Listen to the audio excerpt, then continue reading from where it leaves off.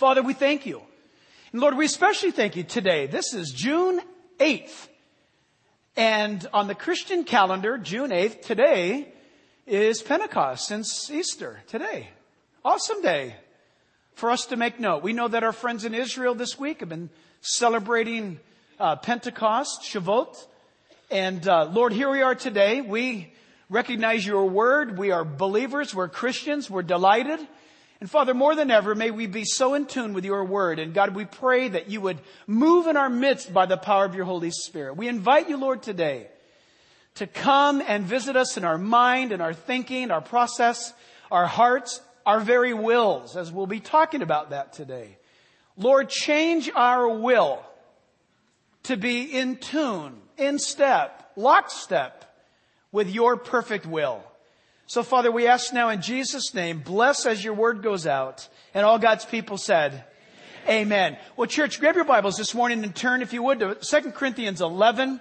2 Corinthians 11, verses 5 to 15 today in our study.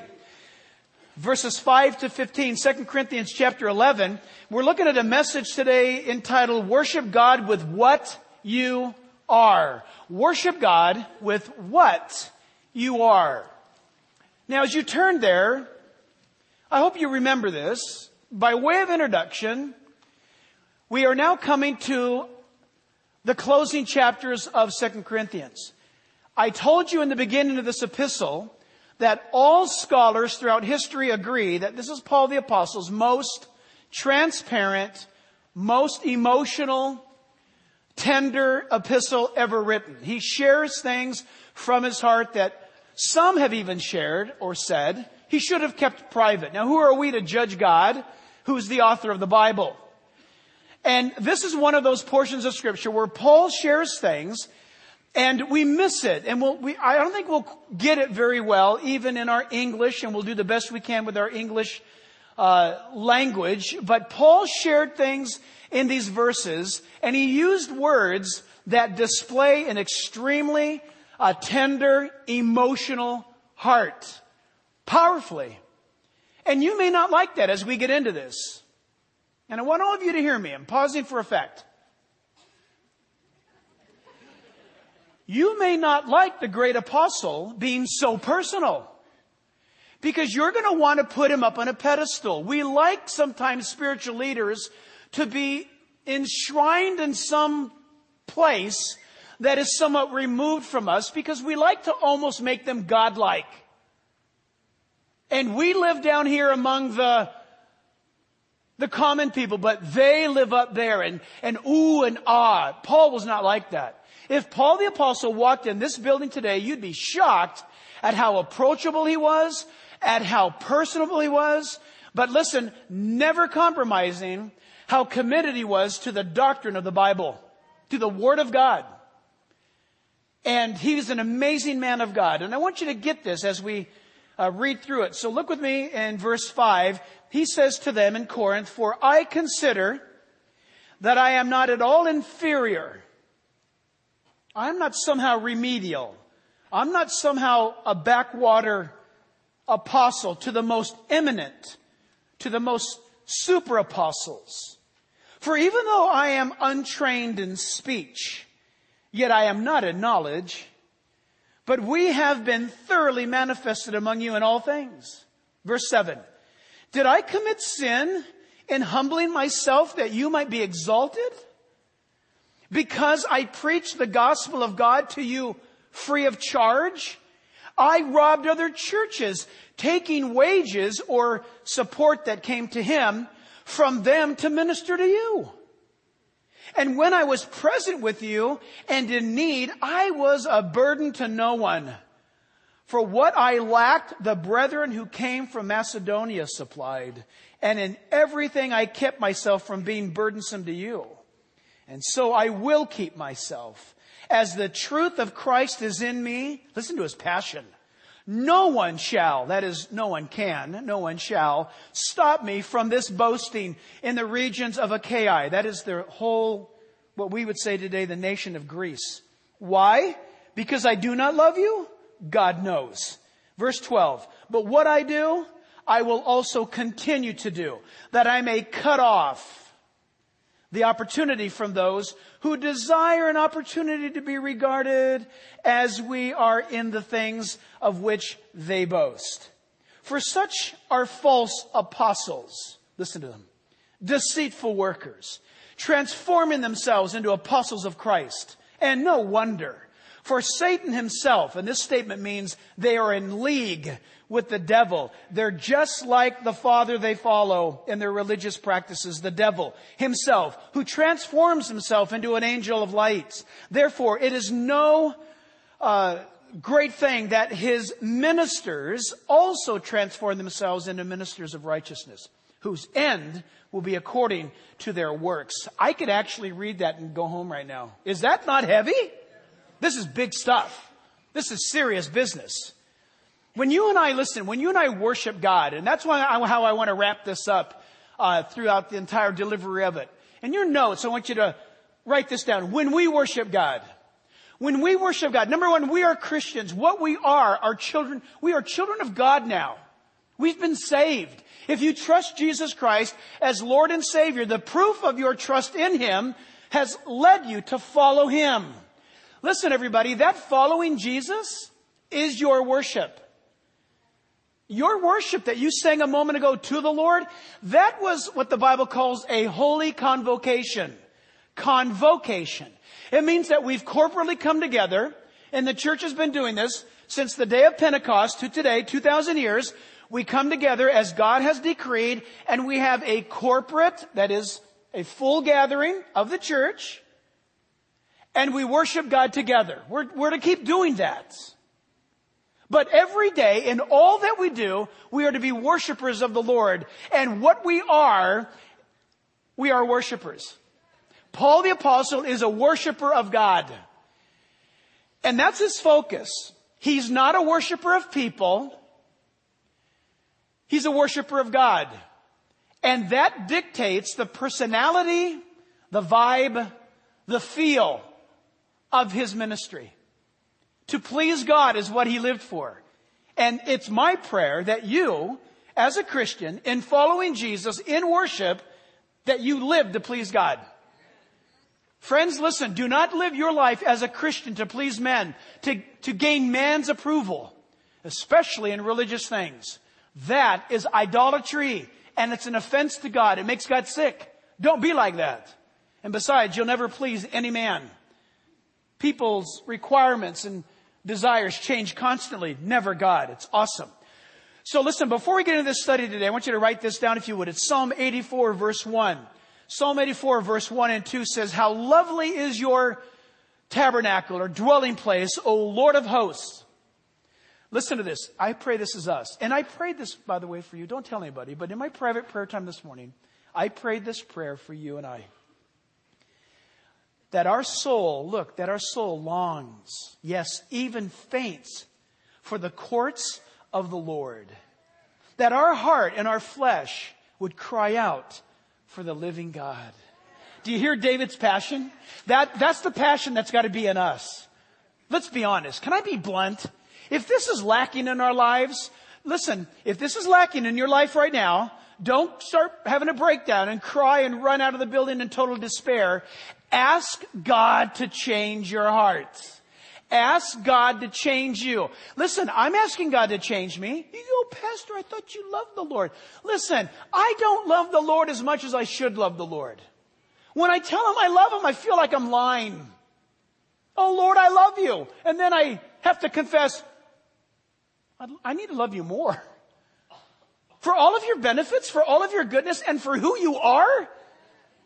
Lord, my love for you must be so mediocre. Must be so pathetic. Oh, God calls me to love you more. Can someone say amen? You looked at me like I startled you a second ago. Look, I'm talking about us. We don't love Him enough. We love Him, but we need to love Him more. And our heart should pound out of our chest with the desire to enter into His courts and to dwell in His presence, to have our hearts longing, even our flesh crying out to meet up with God. Number one, jot this down. Worship God with what you are means this, that the Christian is willing. Write that down. We are willing. verses 5 and 6. The first thing we see is that there should be a willingness in all of us to trust God. Paul says, for I consider that I am not at all inferior to the most eminent apostles. Why did he say this? Now look, you guys, mark this. This is amazing. Paul told them earlier, I will not boast in the things of my achievements. Now he's boasting. Why? They have forced him to do what he didn't want to do. Who has? The Corinthian church, you know, have been polluted by these self-proclaimed apostles. We'll end this message talking more about them. They had so attacked Paul that Paul now senses that he needs to speak up for the work of the Holy Spirit in his life. If you're going to boast, my friend, boast like that you have seen God work in your life, all the glory goes to God. Okay? By the way, can I say this? That people should be saying to you, oh, that was wonderful. That was great. They should be saying that to every one of us who name the name of Christ. But what we're to do is to deflect that praise quickly over to Jesus and say, hey, you know what? Praise the Lord. He uses knuckleheads, and to God be the glory. Right? So, listen, vitally important. There should be a willingness in our lives to trust the Lord, to trust God. And that's what Paul is saying. And it's a beautiful declaration of defense, but glory to God. He says, for I consider. This word consider is an amazing word. Paul says, for I've done the math. Watch this, everybody. This convicts me. Paul, that word, consider. I have looked at my life since I got saved to this moment. I've done the math. You can see the little apostle doing the math. And you know what? I got saved on this day, riding on that donkey, heading up to Damascus to kill Christians and arrest them. Got saved that day. When I got knocked off that donkey, Jesus spoke to me. From that time on, what happened? Okay, I had a burden in my heart to preach the gospel. I saw people get saved. This miracle. I was involved in this thing. I saw this happen. I got beat up for Jesus. Right? Paul the Apostle's life. He makes a calculation and considers and comes to this conclusion. I am a child of God. He could roll up his sleeves and say, I have scars to prove it. Now, you and I may not have scars to prove that we're Christians, but in some ways, we could maybe show spiritual scars that we're Christians. Or that we've been attacked or maligned or made fun of or mocked or whatever it may be. Paul is saying, I've done this. I've come to this conclusion. And this is what I know. And he speaks to these people and he says to them, to the Corinthians, I am not inferior. I'm no cut rate, discount apostle. Now, listen, has anyone attacked you for not being a Christian or being a pathetic Christian? Has anyone ever said to you, well, look at you? Look, some people can say that because you did mess up, and some people could say that because you didn't mess up. Some people could attack you because you did mess up, and some people attack you if you didn't mess up. All the more reason why you need to know yourself before the Lord. And this is one of the great things that we want to take away from this message, is our hearts as Christians are to always be willing. Always be willing. And so listen, don't answer me. Are you a Christian? Is your heart willing to trust God? So I want to just leave this with you. Why would you not trust God? The word you and I would use is, I'm afraid, I'm fearful. I don't know if it's going to work out. Then that's not trusting God. If we trust Him, we'll rely upon Him. God can do anything with a willing heart. You see, why are you saying this? Because you know what? We're all the same. We go like this. We see people. Look, I'll be honest with you. You guys all know Greg Laurie. Greg Laurie can open his mouth and people get saved.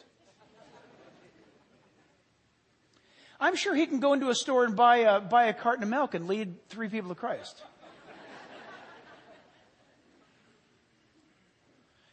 And when you hear the Bible say that we all need to do the work of an evangelist, you and I exclude ourselves in an instant because we're not like that.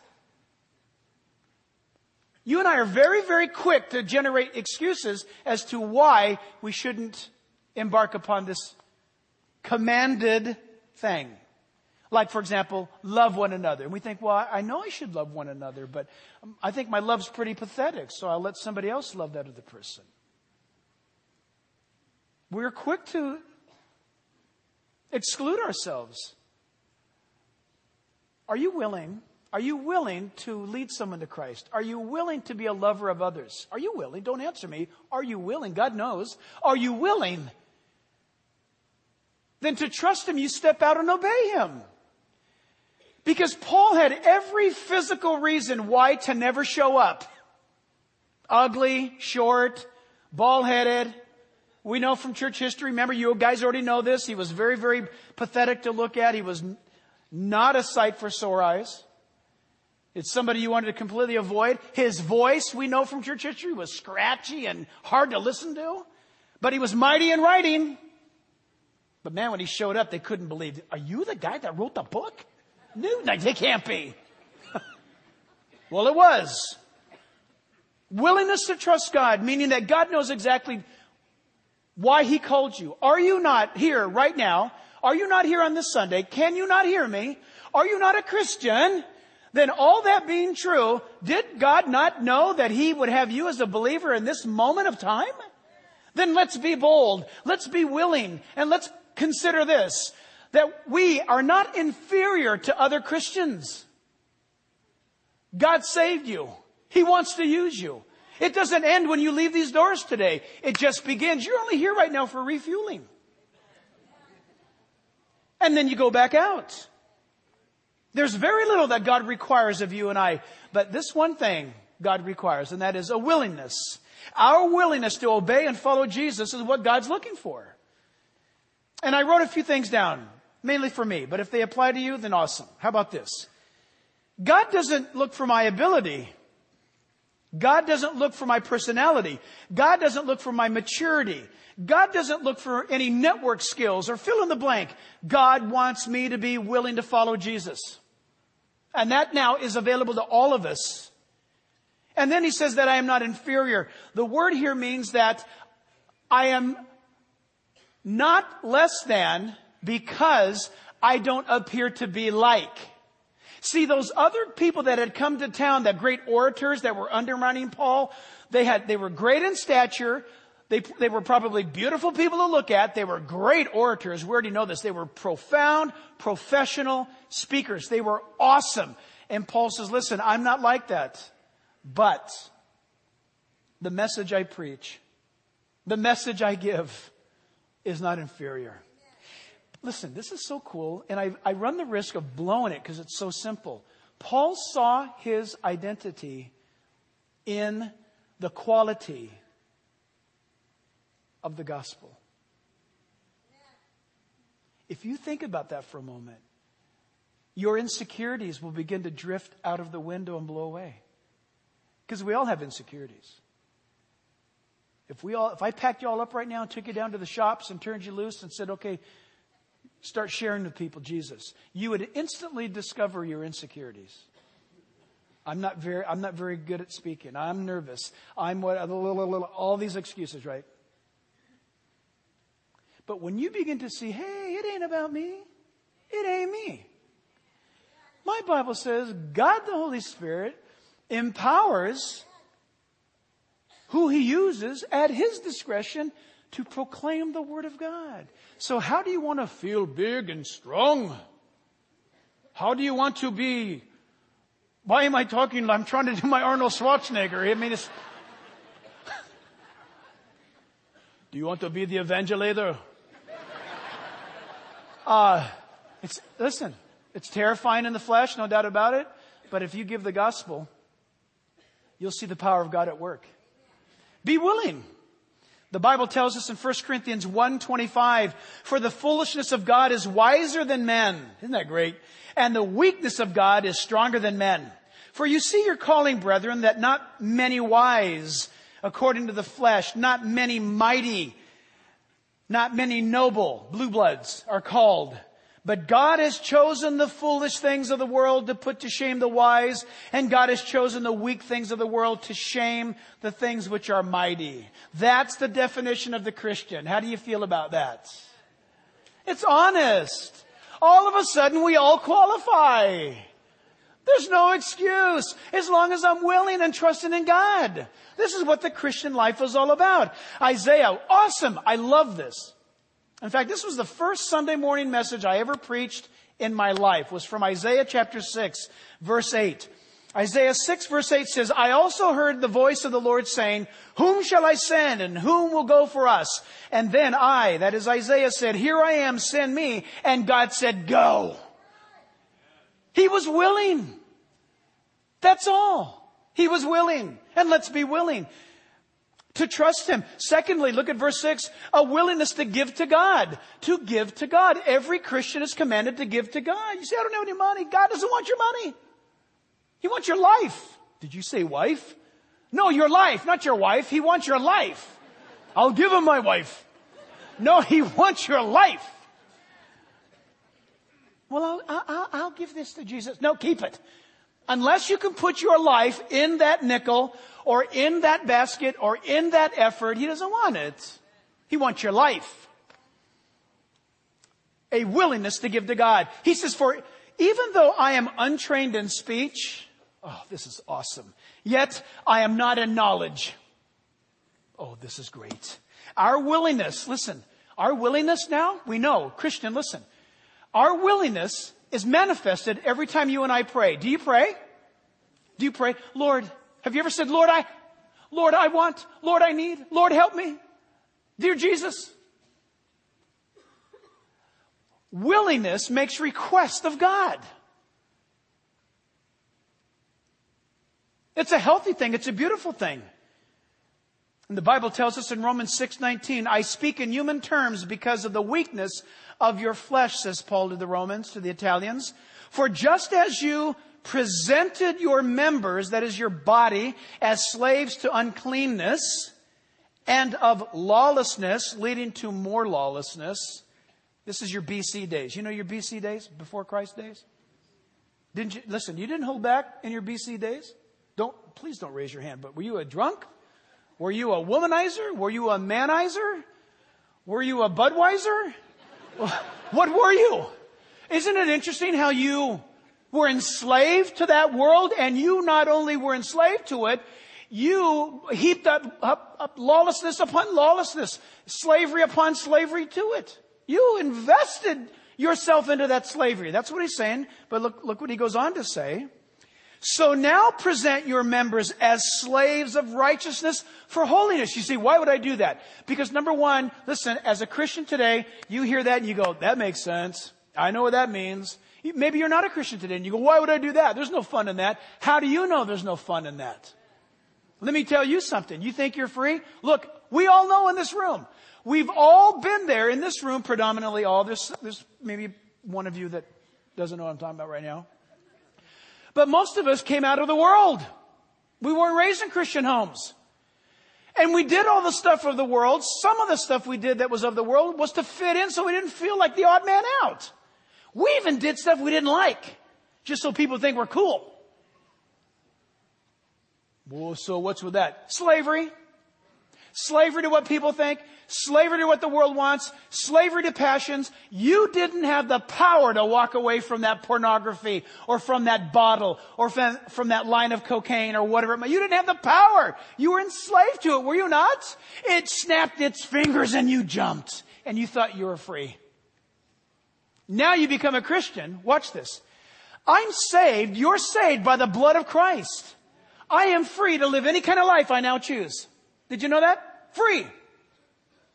I choose now to be a slave of Christ. Well, what kind of freedom is that?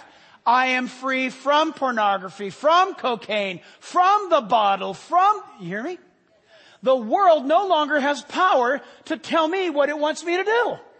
I am a slave to Jesus. And when you're a slave to Jesus, you are free.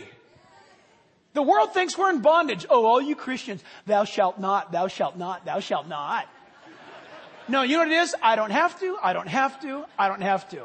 Or I like it better in the positive. I get to, I get to, I get to. It's a radical difference. I give my life to God. I give my body to God. I don't yield my members anymore over to the things of this world. It's a dead end. It's death. Thirdly, under this point, willingness to live before God. Get this under your belt. Take a deep breath. Church, I want to hear you breathe. Let's do that again. It feels good. Also sounds funny from up here. To live for God. When do we live for God? All the time. Is there any place we're not supposed to be living for God? Everywhere. Listen to this. He says in verse 6, but we have been thoroughly manifested among you in all things. Simple translation, you Corinthians, you saw me, Paul, and my ministry team in every situation. You know what that means? It means that the people of Corinth, they saw an opportunity when Paul was being attacked or things were going wrong. Let's say they set up the ministry outreach and it rained. People watched them to see if their patience wore thin. If somebody came up and threw a dead cat at Paul while he was preaching, or rotten fruit, he just took it. Did you ever see George Bush duck that chill? That's one of the great lines. That's one of the great presidential moves of all time. And then he smiles back at the guy. George Whitefield, people used to throw dead cats and dead rats at George Whitefield when he was preaching. And he would duck. Can you imagine? Preaching. And he was encouraged by it. That's how much he lived before God. How awesome is that? You're an idiot. Yeah, praise the Lord. Right? You're always living before God. Are you a Christian? Yep. Then listen, you ever live before God? And Paul is saying everything we did in season and out of season. You guys, it was no secret to you. You saw us in every situation that we could have blown our witness, and we didn't. Because we don't live before the Corinthians. We don't live before the Chinohillians. We live before God. Christian, live before God. Be fearless. Live before God. Second point today is this. Look at verses 7 through 11. Worship God with what you are. The Christian is dedicated. The Christian is willing, and the Christian is dedicated. And what happens when we dedicate ourselves to God? Who can tell? I used to have a football coach from Texas. I don't know what this means. Maybe you do. But when something good would happen on the football field, he would yell, Katie, bar the door. Does anybody know what that means? I don't know what that means. It's a Texas thing. Katie, bar the door. Well, we don't know, but he was happy when he said it. And we must have been doing something right. And listen, when you dedicate yourself to God, it is open field. Who can tell what God wants to do with you, with us, as a church? That joy, the hope of this breaks down, in my opinion, the individuality when it comes to ministry. Individuality is a wonderful thing. Independence, God gives that to you. You have a personal Savior. Listen, if you were the only child of Adam and Eve after the fall, He would have come and died for you, for just you. Doesn't that blow your mind? I mean, really? I mean, I know I just said that. And I know you heard it, but do we really believe that? I mean, come on, let's be honest. That's tough to believe, but yet it's pure theology. Did you know that? It's hard for me to believe that Jesus, if Adam and Eve were my mom and dad, and they said, that's it, man, that we're not having it anymore.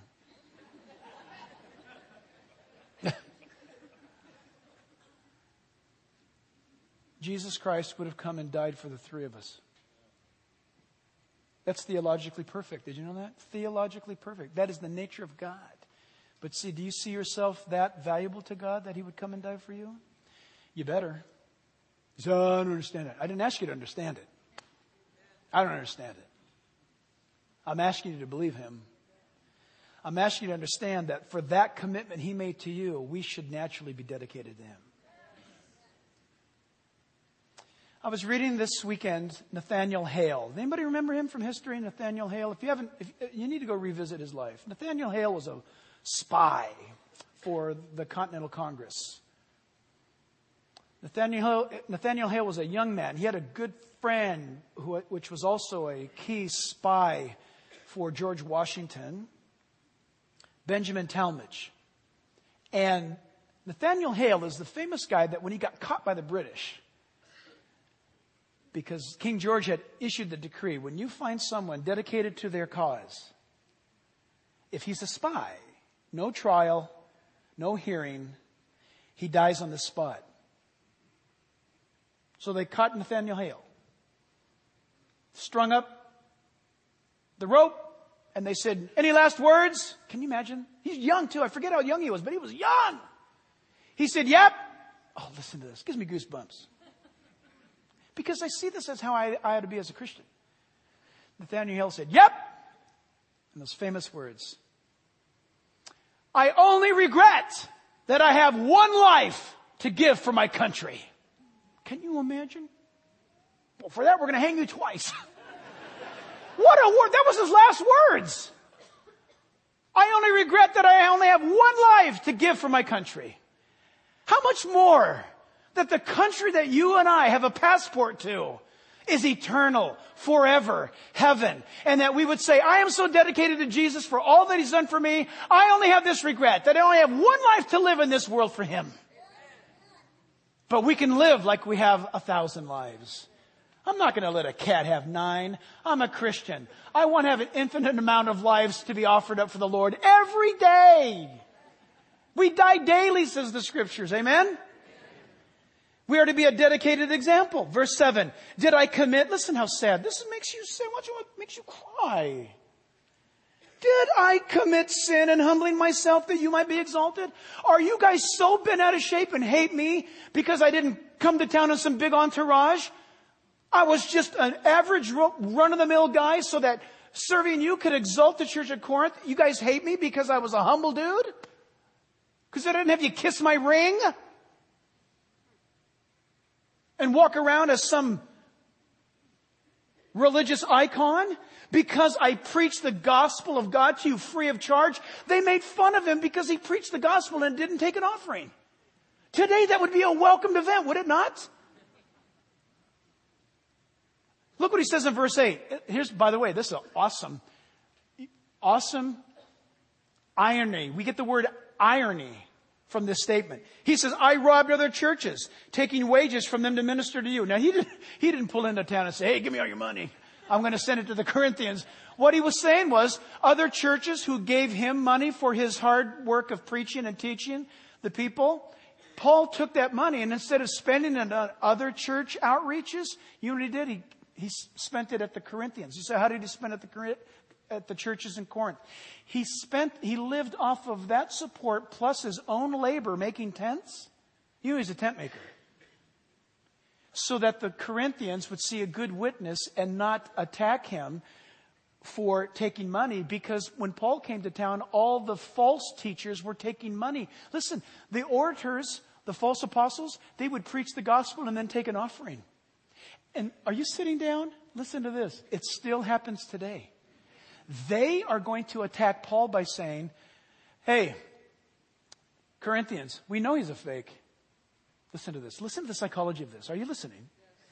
We know he's a fake because when he preaches, he doesn't take an offering. If he was of God like us, when we preach, we take an offering. Do you hear the justification? Do you hear the bamboozling? If he were of God, he would rip you off like we are. Pretty sneaky, huh? Does this not happen today? If you want to see God work, you send in your money. Paul says, I preached it free of charge so that you'd have nothing to say.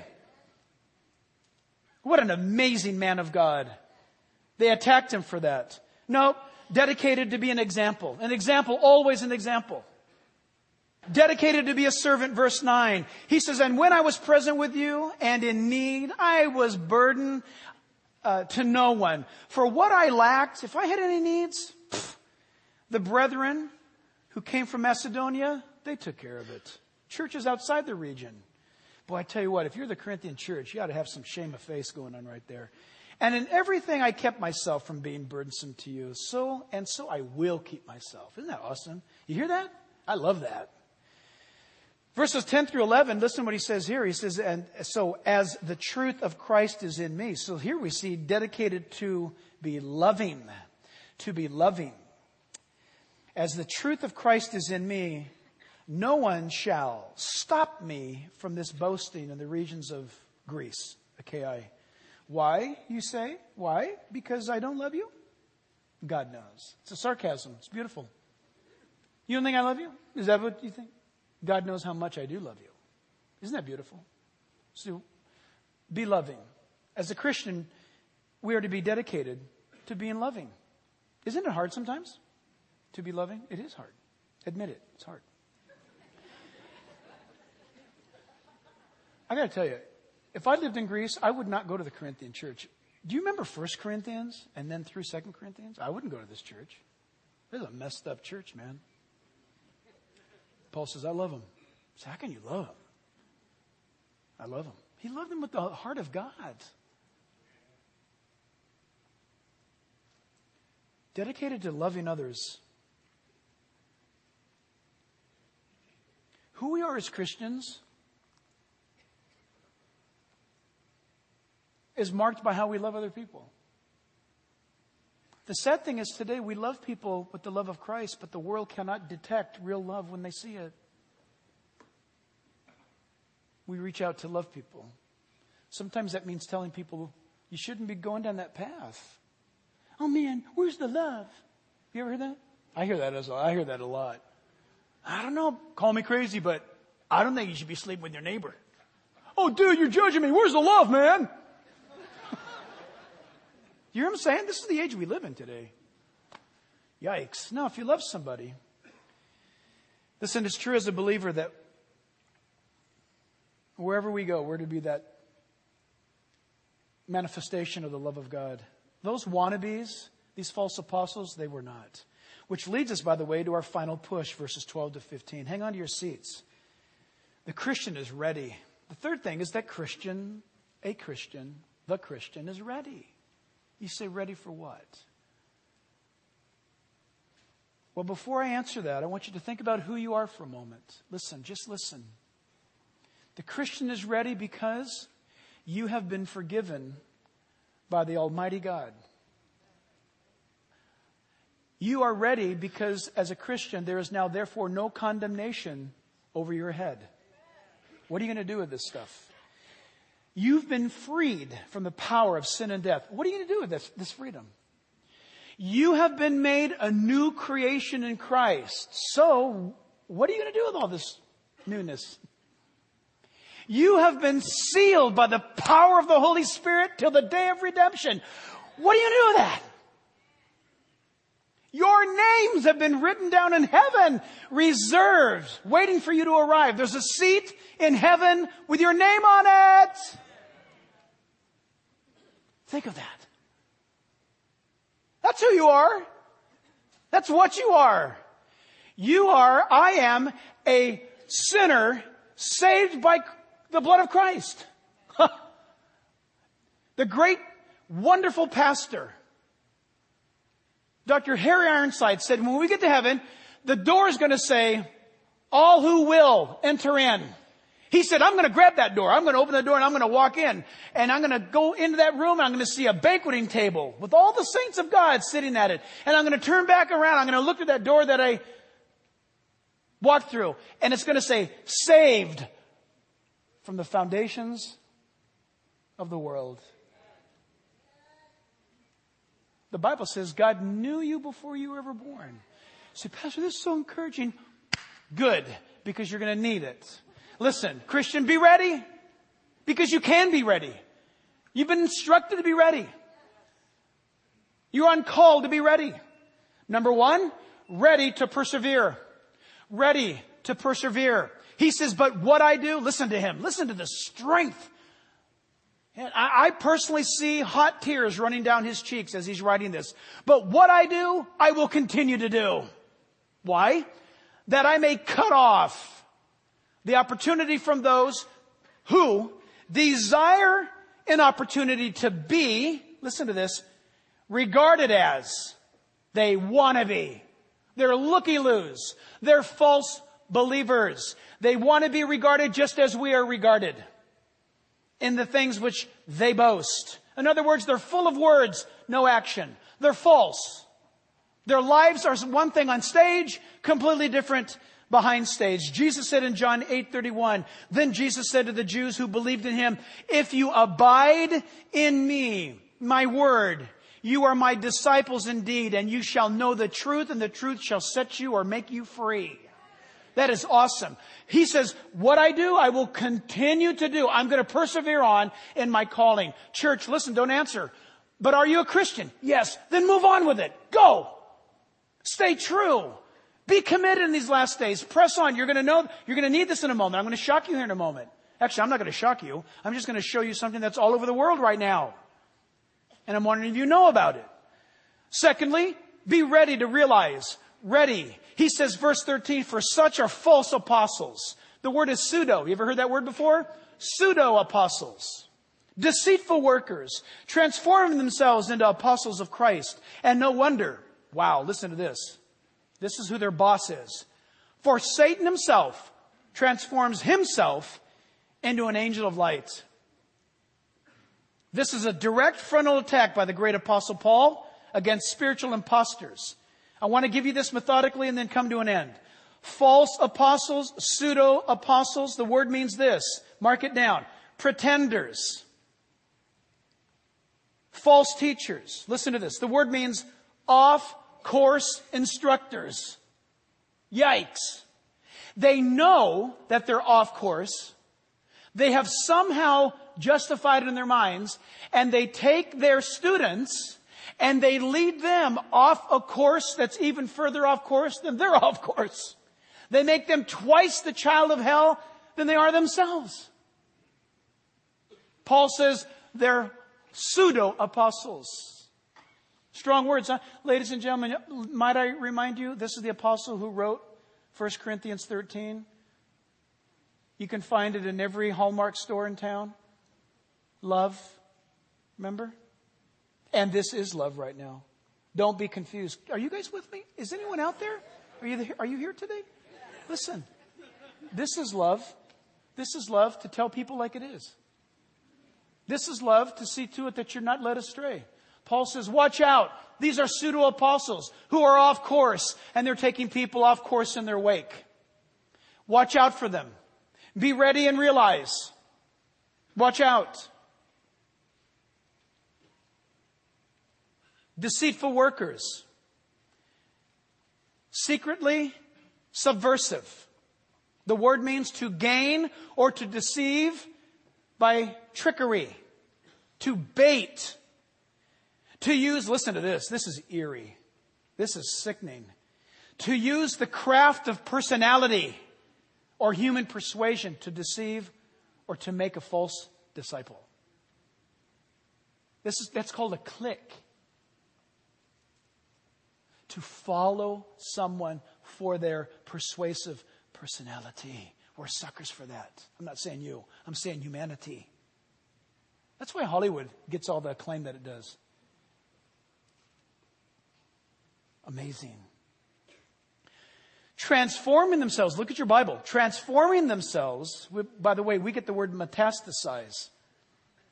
To self-appoint or to self-ordain someone or yourself. To transfigure or to disguise or to grant yourself a title. To label yourself by your own doing. Self-appointed people.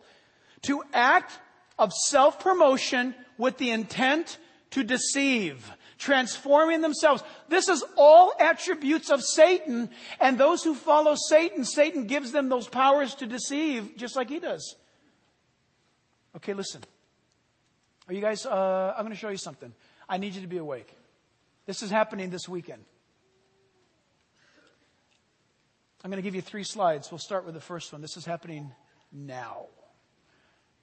Vatican, June 8th.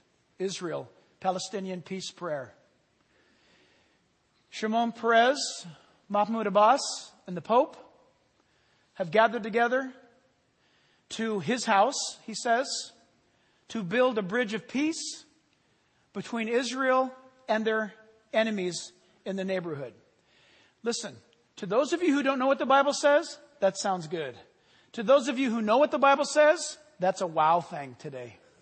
That's a wow thing today. My Bible said that was going to happen.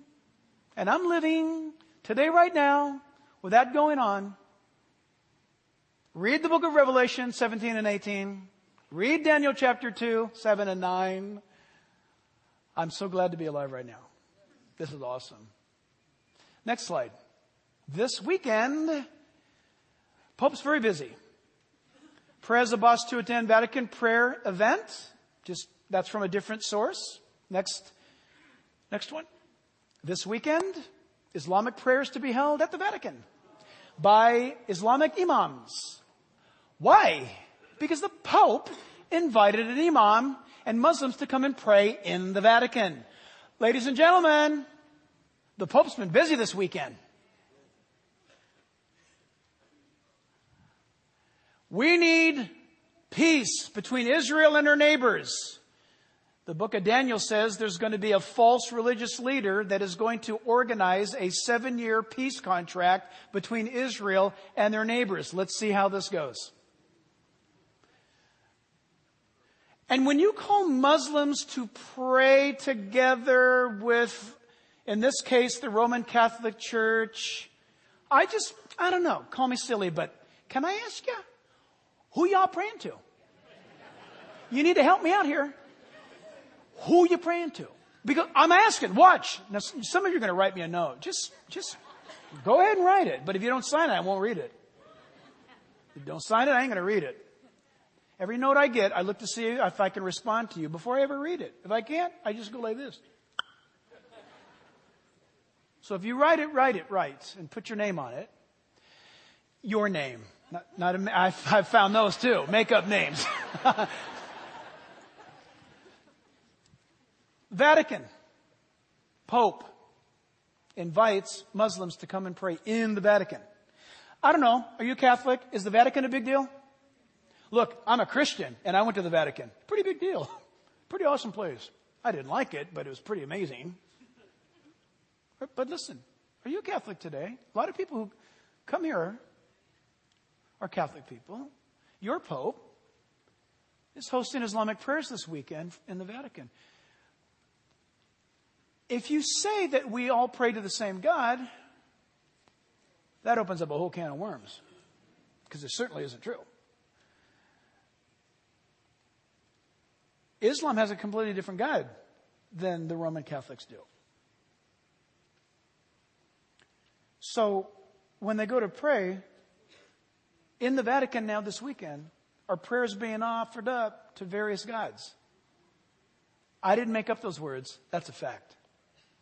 And if you sit here today and say, well, as long as you're sincere, I guess that's okay. Tell that to God. I'm sure the prophets of Baal and the Ashtaroths were very sincere. Pretty sincere when you offer up your firstborn child, don't you think?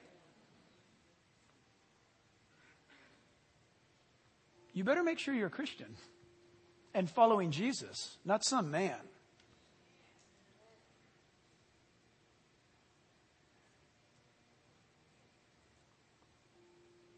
By the way, was that the last slide? I think it was, right? Anybody? Yeah? That last slide came from a Muslim newspaper, a Muslim website. Interesting. Finally, we end here. Verse 15. The Christian is ready to finish. Aren't you ready to finish after seeing that? Amen, Jesus. Let's go home. Therefore, it is no great thing if his ministers also transform themselves into ministers of righteousness. Do you hear that? Deception. How many people are going to be saying, this is awesome. What's happening in Rome? Yep, well, Satan transforms himself and his ministers into angels of light or righteousness, whose end will be according to their works. I want to ask you right now as we end in this. Close your Bibles. This is our conclusion. Christians, be praying right now if you would. I want to ask you today.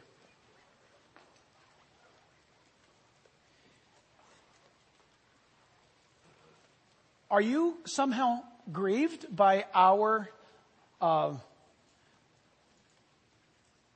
humbleness here to just go simply through the Bible, word for word, with not much pizzazz? Does it bother you that I'm not wearing a robe? Have we somehow offended you by not putting on some amazing oratory show? Does it bother you that I would walk through the hallways or the courtyard or the parking lot and say hi to you? Is it wrong for me to say, how you doing? Do ministers of God do such things? Would you feel better if I had an office that was maybe on the second or the third floor, which we don't have, but maybe you'd feel better if I had a third floor office, kind of suspended in the atmosphere and it glows. Would that make you feel better? If that would make you feel better, you are bound and deceived by the trappings of religion. And you're no different than those who bamboozled the believers in Corinth, called the false apostles. It's always been with us. It will be with us until Christ takes the church out. And there are people today that want to take your faith and mingle it with strange fire and a perverse offering. And it's happening today in the Vatican as I speak. You will choose to either follow Jesus or follow man. And I'm going to ask you today to make a decision to follow Jesus. Can you make that decision? Are you willing to make that decision? Let's pray together right now. And it's time for you to make that decision. You must choose. And I plead with you right now. The Bible says that today's the day of salvation. Now's the acceptable time. While heads are bowed and eyes are closed, will you today, by raising your hand, confess Jesus Christ as Lord and Savior alone? That you put your faith in Him. That you now will to be His disciple.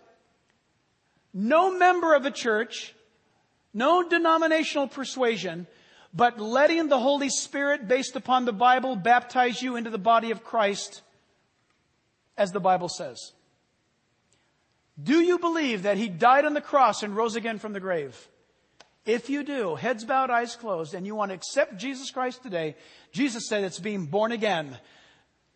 Will you do that now? Will you raise your hand? I'll see your hand. And I'm going to tell you right now, I'm going to want to meet you after service. That may be a downside, I understand, but forget about me. Raise your hand if you're accepting Christ today. Good. You can put your hands down. How many of you today are Christians and you've already accepted Christ? Raise your hands. Yes. Put your hands down. For those of you who raised your hands, I'm going to ask you to do me a favor, please. As we end in this song, or for that matter, maybe even during the song, how about if we remain seated right now? And when we're done singing, I'll dismiss everybody. But if you raised your hands, will you be so bold to come forward and stand here with me? I want to meet you. Nobody else, just you. And I want to welcome you into the family of God. Will you allow that? Will you be that bold today? I pray you would be. So as we sing this song, if you raised your hand, come on up here. I'm not going to talk to you out loud and all that stuff. I won't embarrass you, I promise. But you stand for Jesus because Jesus hung on the cross for you.